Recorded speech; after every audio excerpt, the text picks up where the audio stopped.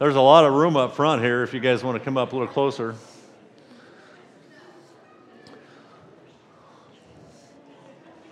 So I'm thinking of the word anticipation. And when I hear that word, I think of a certain person in a basketball game saying, anticipate. And some of you might know who it is. But, there's a lot of things in life that we're anticipating, whether it be a new baby, or we're getting married, or we're anticipating going on a trip. And I think it's good to do that.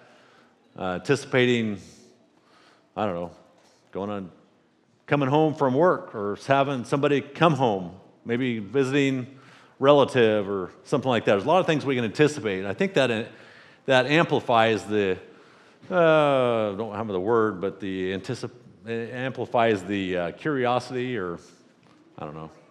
Say it again. Enjoyment, maybe. Yeah. I enjoy a trip when I can plan it and think about all the things we're going to do. Here, last month or so, I've kind of a little bit wasted my time. I didn't really intend to, but a couple weeks out of the month, Silas and I were working on a project to convert this lawnmower over to a spray rig. We're going to spray our asparagus, and I'm in agriculture, so we kind of have to think of ways to do things. It'd probably been easier just to have labor, but anyways, we built this thing. And it was lawnmower axle, just a little spindly little axle. And we put big old 40-inch rims on this thing. And the tire was only like 2 inches wide. So I probably should have talked to, if you're a mechanical engineer, don't listen, because I probably could have saved a lot of time and energy. But anyways, we took this thing out in the field, and it went down a row, back a row, and down a row, and the axle broke out of it. And I was really anticipating this thing. I could see it going the whole field, but I kind of knew, I don't think this is going to work. And it didn't. So I just parked it. I kind of gave up on it. But in life, things can be that way. We can anticipate things in life, and it really works out good. And sometimes it doesn't always work out the best. But thankfully, that's not my main topic. Thankfully, the Lord is going to return again, and we can anticipate his return. He said he's going to come back for us, and we're expecting that to happen. I think that's my point today, is a reminder to look for his return, to be expecting his return, because he's going to come back. It's not going to not happen. It is going to happen. If you've accepted Christ in your life, he's going to come and take us back. To realize and foresee.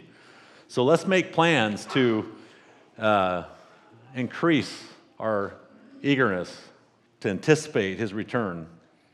In 1 Corinthians 15, I'm going to read a few verses here.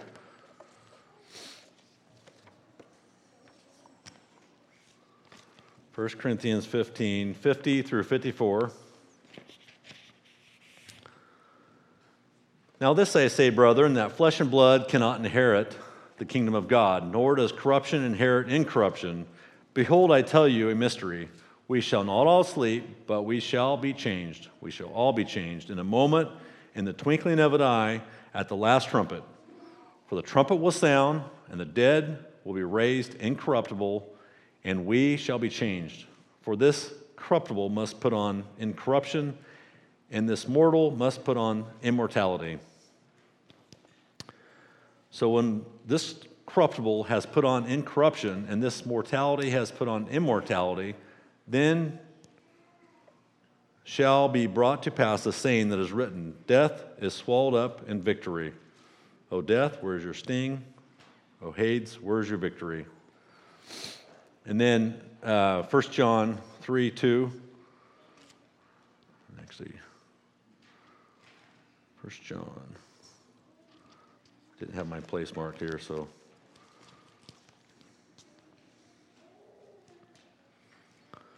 Beloved, we're children of God, and it has not yet been revealed what we shall be, but we know that when he is revealed, we shall be like him, for we shall see him as he is.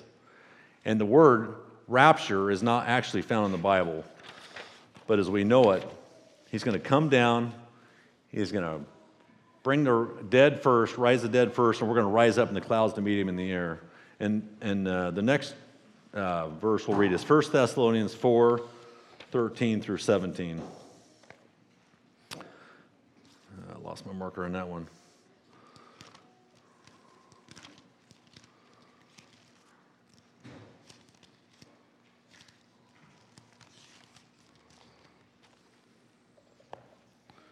First Thessalonians 4, what did I say? 13 through 17. But I do not want you to be ignorant, brethren, concerning those who have fallen asleep, lest you sorrow as others who have no hope.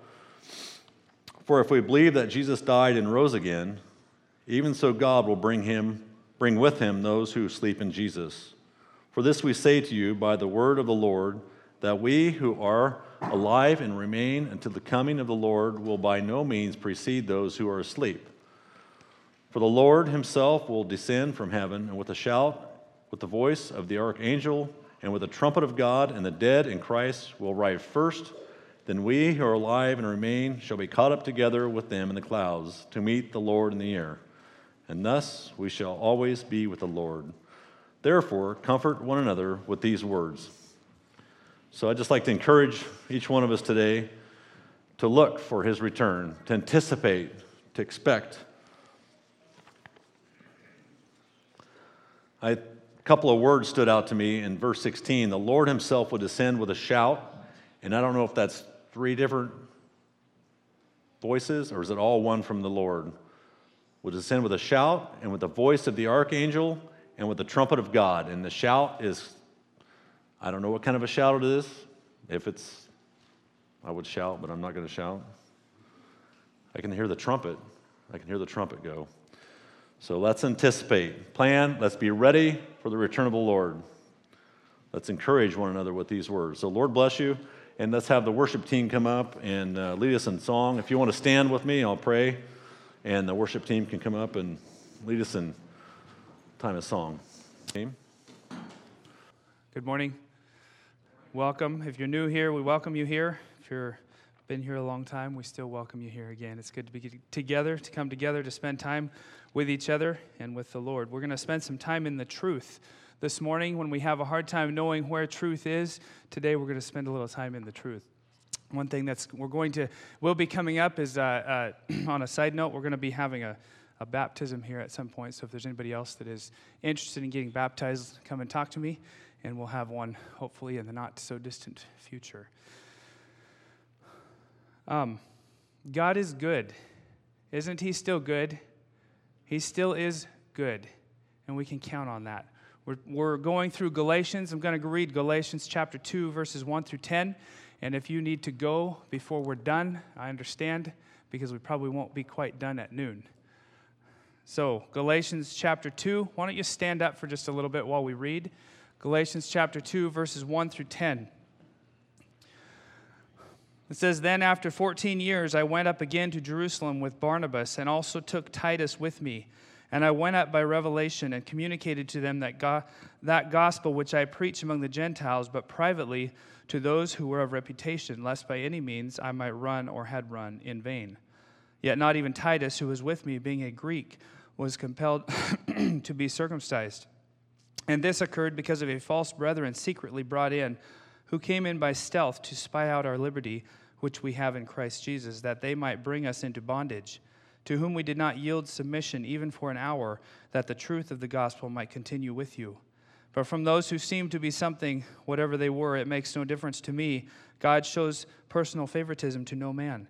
For those who seemed to be something added nothing to me, but on the contrary, when they saw that the gospel for the uncircumcised had been committed to me, as the gospel for the circumcised was to Peter, for he who worked effectively in Peter for the apostleship to the circumcised also worked effectively in me toward the Gentiles.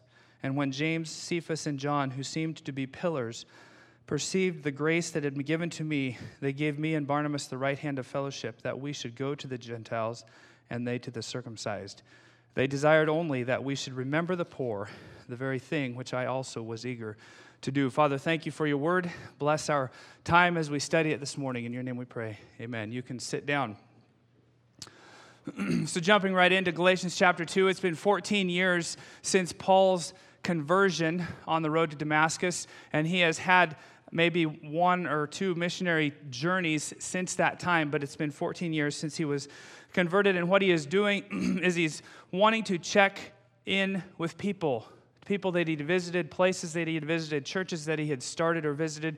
He liked to check in with them to see if they still believed. Because I don't know about you, but if you have ever started something before and you get a vision for something, you get really excited about it and you get it started, and then you kind of get into the middle of finishing something and it's not quite as exciting, and now it's just work. And you kind of get a little bit discouraged, possibly because it's not going quite as quickly as what you thought maybe it should, or it's not as fun as it was when you first started, or as exciting. And I can see that Paul is wanting to know if people are still excited, they're still believing, they're still trusting in what God had done for them. And sometimes life can be like that. We start something. There's some people that like to start things, but if they don't have somebody to come along beside of them to help finish them, then nothing ever gets done. And Paul wanted to make sure that the churches that he was ministering to did not just all of a sudden disappear because nobody was there to take care and encourage them. And so he's trying to reach out to see if they still believing, if they were still believing, and if the reason that he had went to share Christ's love with them had been in vain. Or maybe he had gone and they forgot and it made it look like the reason he went was for naught. And so he's checking in with people, and a lot of the books that he's writing, that's what they're for. He maybe sent somebody to the church or the country or wherever it was that he had been just to check in to see how people are doing. Are you still keeping the faith? Are you still trusting in the Lord? Do you still have your excitement for loving the Lord, for serving the Lord? And the question can be today even, it can be the very same thing. Do we still have the excitement for God? Are we still excited about God? Life can get busy, life can get crazy, but to still be able to have that excitement for serving the Lord. And this is where Paul is at in finding out what is going on. He wanted to be sure that his message that he was sharing was the same with everybody.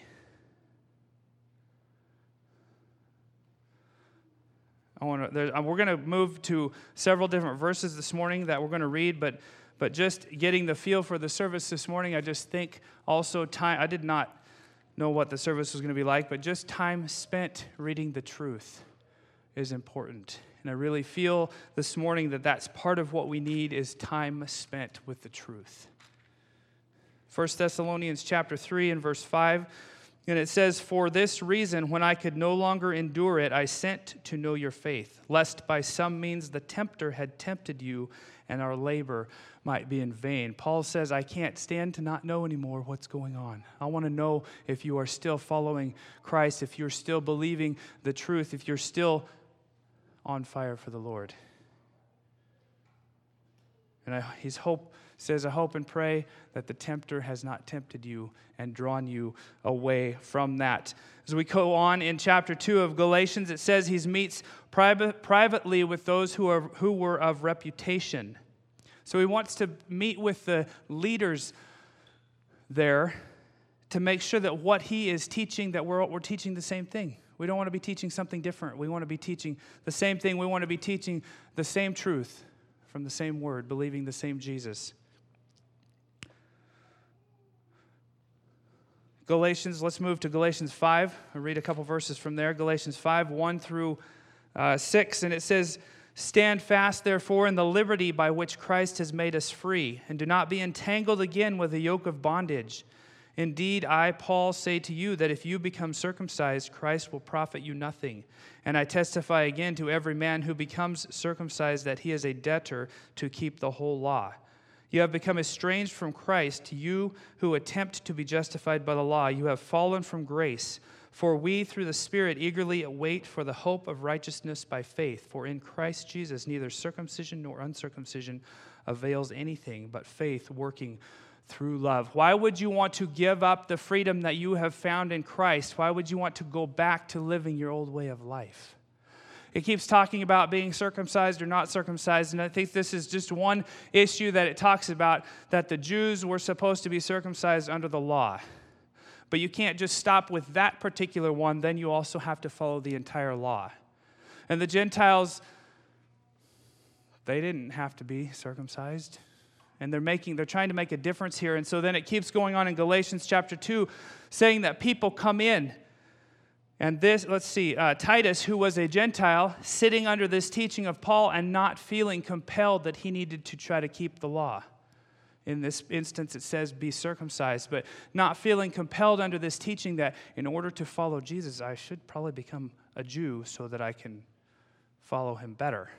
But Titus didn't feel the need this way. And so you have the religious leaders of the day sending, this is just me paraphrasing a little bit of what's going on, and this occurred in verse 4, and this occurred because of false brethren secretly brought in, who came in by stealth to spy out our liberty, which we have in Christ Jesus, that they may bring us into bondage. And maybe you have the religious leaders of the day, they're sending their own people in, and they're trying to discourage what is happening here because they really felt like the gospel was for the Jews.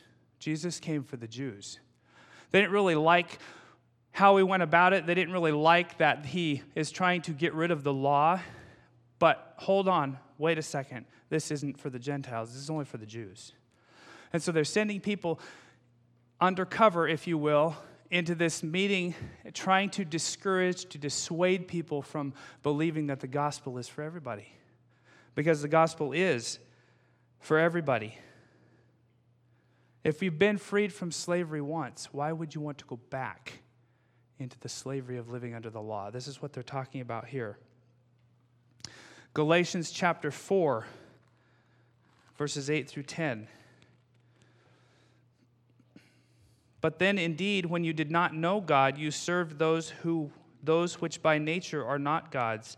But now after you have known God, or rather are known by God, how is it that you turn again to the weak and beggarly elements to which you desire again to be in bondage?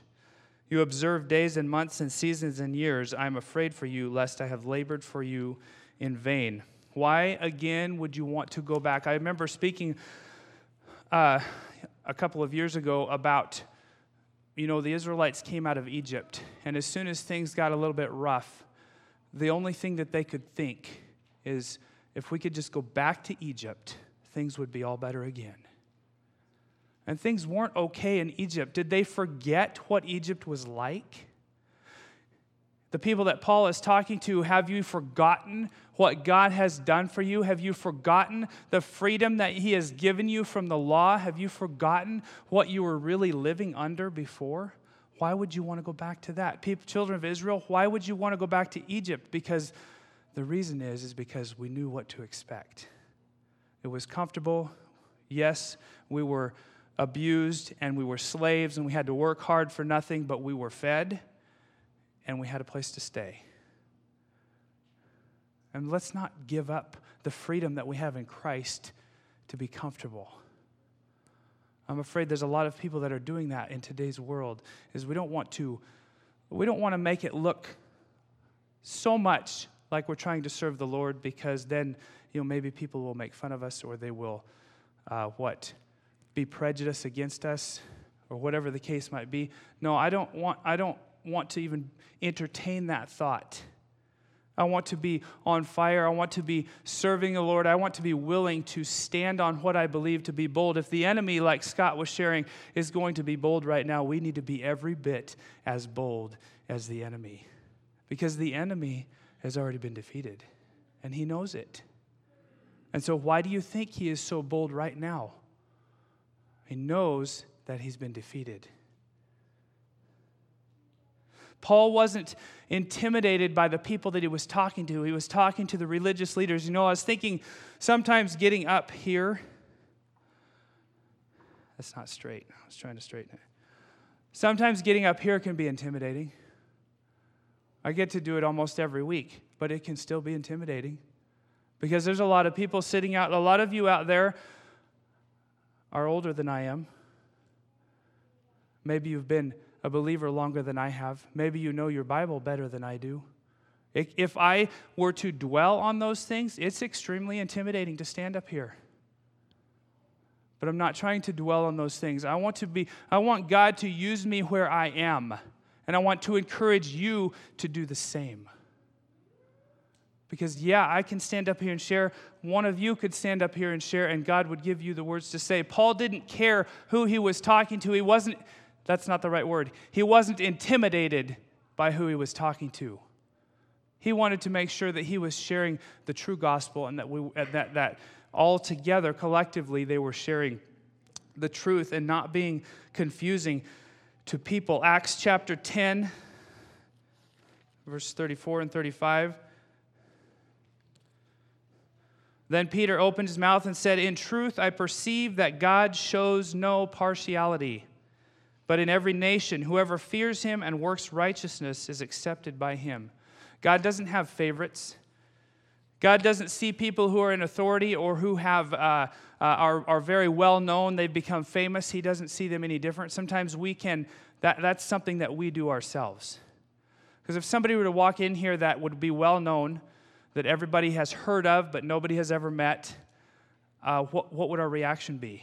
I'll guarantee it would be all the way across the board. But in God's eyes, there is no partiality. He doesn't show favoritism to anybody. We are all equal. We are all the same in the sight of God. It may appear, we have made it to appear that some people are more important than others. That's what we have done.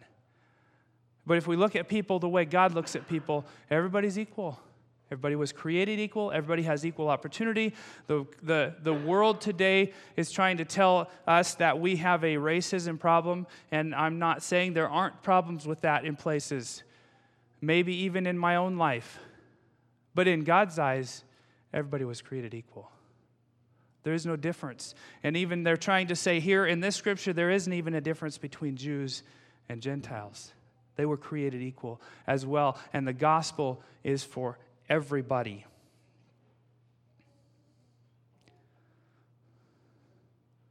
Luke chapter 12, verses 11 and 12.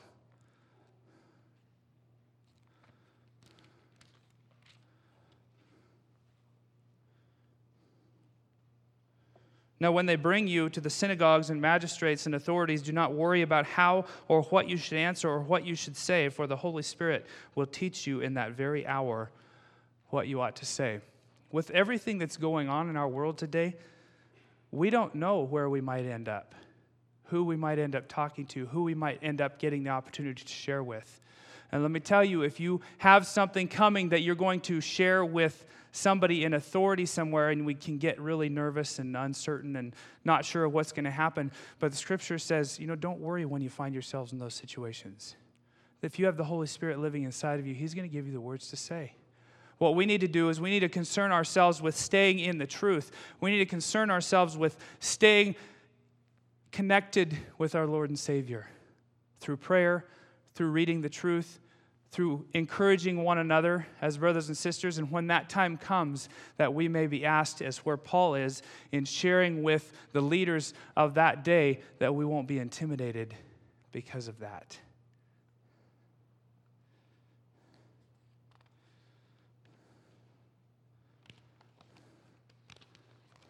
Acts chapter 13. I'm going to read a few verses right here. Verses 42 through 52.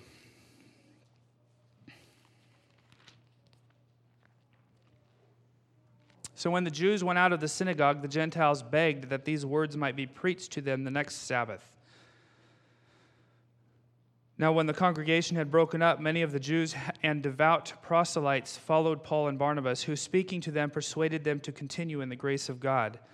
On the next Sabbath, almost the whole city came together to hear the word of God. But when the Jews saw the multitudes, they were filled with envy, and contradicting and blaspheming, they opposed the things spoken by Paul. Then Paul and Barnabas grew bold and said, "It was necessary that the word of God should be spoken to you first. But since you reject it and judge yourselves unworthy of everlasting life, behold, we turn to the Gentiles. For so the Lord has commanded us, I have set you as a light to the Gentiles, that you should be for salvation to the ends of the earth." Now when the Gentiles heard this, they were glad and glorified the word of the Lord. And as many as had been appointed to eternal life believed. And the word of the Lord was being spread throughout all the region. But the Jews stirred up the devout and prominent women, and the chief men of the city raised up persecution against Paul and Barnabas, and expelled them from their region. But they shook off the dust from their feet against them and came to Iconium, and the disciples were filled with joy and with the Holy Spirit. Isn't it interesting that Paul has now come full circle? He was the one that was persecuting believers, and now he is on the receiving end of the persecution. But what the what the leaders of that day did not like is that they were coming and they were sharing with everybody, and they were sharing that the gospel was for everybody. It wasn't just for the Jews, and these religious leaders did not go for that at all. In fact, it made them jealous that what did it say? It said that on the next Sabbath, almost the whole city came together. I think maybe they were a little jealous because when they spoke, it doesn't sound like the whole city was always there. But when Paul and Barnabas came to speak, they were sharing hope. And almost the whole city showed up to hear him. And this made the religious leaders of the day angry. And so they started fighting against them. They started trying to spread rumors against them. That should be emboldening to us. If we're sharing the gospel with people, we are now today being bullied into thinking that we have to be quiet. And we don't have to be quiet. In fact, we need to be louder. We need to share the gospel louder and more frequently and more often with everybody that we see and everybody that we meet, whether it's through words or whether it's through the way that we live. We need to be willing to share it boldly. Because what did it say after this happened? They took him and they kicked him out of their region, but they shook off the dust from their feet against them and came to Iconium, and the disciples were filled with joy and with the Holy Spirit. Now, I don't know about you, but that could have been a little discouraging when these people kicked him out of their region. But they said, okay, if you don't want to hear it, we'll go to the next place and tell it to them. Because again, the gospel is for everybody.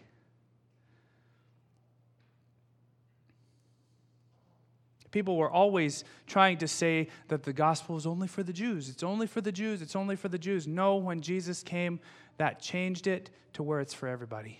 It's for everybody. Praise the Lord for that. Nobody's exempt from that. The gospel is for everybody. 1 Timothy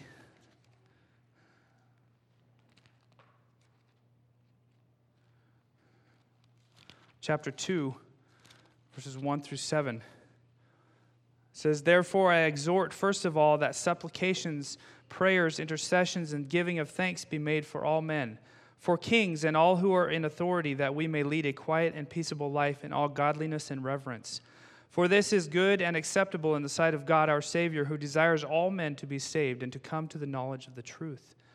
For there is one God and one mediator between God and men, the man Jesus, the man Christ Jesus, who gave himself a ransom for all, to be testified in due time, for which I was appointed a preacher and an apostle. I am speaking the truth in Christ and not lying, a teacher of the Gentiles in faith and truth. And there's a lot of people that don't like this verse because of verse 5, where it says, for there is one God and one mediator between God and men, and that's the man Christ Jesus. That's my Savior. That's the God that I serve. And this is who Paul is saying, this is who I am coming to share about. This is who I am coming to share. I'm not lying. I'm trying to speak the truth. I'm trying to share the truth. Now, let me get back to Galatians. Now, as he comes and is sharing with these different people, they're starting to recognize that Paul has been appointed to preach to the Gentiles. So Peter has been preaching to the Jews. That's the mission field, if you want to call it that, of who Peter has been called to share with. And here comes Paul. And Paul has come with the exact same message of the gospel, except for his mission field is the Gentiles. And the people are recognizing that this is Paul's area to minister, the Gentiles, and the Jews, is Peter's area to minister, but they're sharing the exact same gospel. And it's interesting how as we can come here and meet together on a Sunday morning, and we can encourage one another, and we can leave here encouraged and strengthened and ready for another week, and then we go to each of our spheres of influence. And then we come back again next week and we get to share what we've dealt with, what's been exciting, what's been difficult, what we need prayer for, what we're thankful for, what we're grateful for. And we encourage one another all over again. And then we split and we go into our own sphere of influence again. That's the power of the Holy Spirit working through people. Because if we don't come and if we don't get encouraged and we don't get filled up again, it makes it really difficult to continue sharing the love of God with people.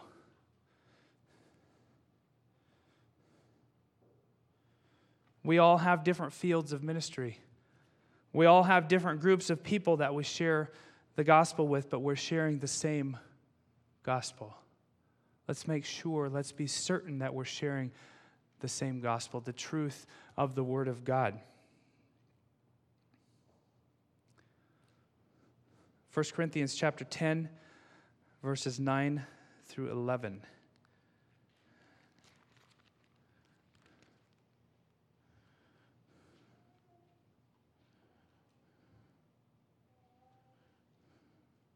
I'm in the wrong spot.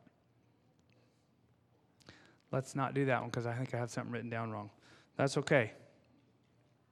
I have one last verse that I want to read, though, because back to Galatians, it talks about in verse 9, and when James, Cephas, and John, who seemed to be pillars, perceived the grace that had been given to me, they gave me and Barnabas the right hand of fellowship that we should go to the Gentiles and they to the circumcised. It's talking about pillars of the faith, pillars, people that have experienced God. They have seen Him personally, and they are realizing and recognizing that Paul and Barnabas have been given this ministry to the Gentiles, and so they are willing to stand behind them.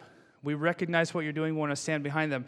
But I just want to read what they call these guys pillars, and I want to read out of Matthew chapter 16, why these guys were seen as pillars. And here is the reason, and this is going to be probably my main point for this morning. Matthew chapter 16, verses 16 through 20.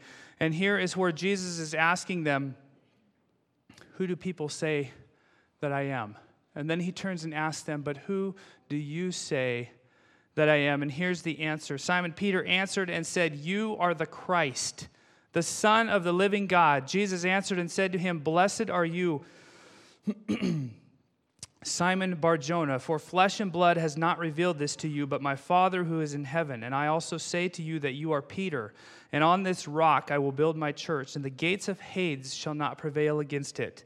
And I will give you the keys of the kingdom of heaven, and whatever you bind on earth will be bound in heaven, and whatever you loose on earth will be loosed in heaven. So my question to you this morning, Paul in Galatians is teaching, he's establishing who he is, he's establishing that his ministry is to the Gentiles, and they're accepting it, and it talks about these pillars, and why would it matter what these pillars of the faith had thought, except that they had their own experience with Christ, just like Paul did.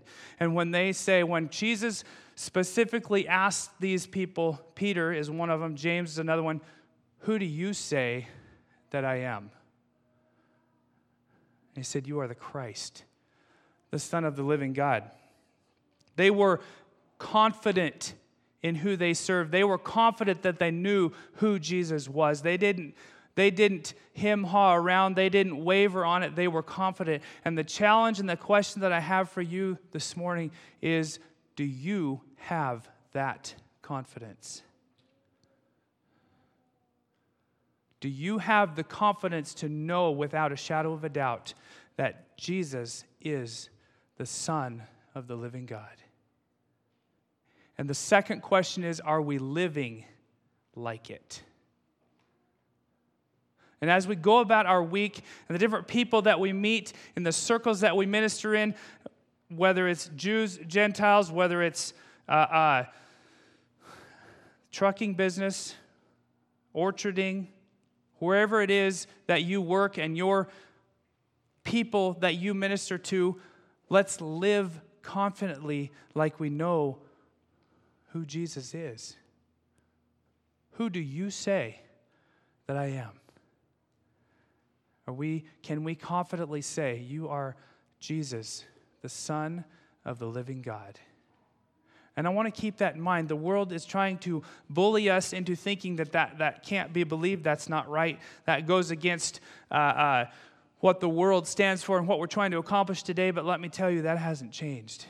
Jesus is still the Son of the living God. But am I confident in that fact alone? Do we really truly believe it? Do we really truly live like that is true? Stand up with me if you would.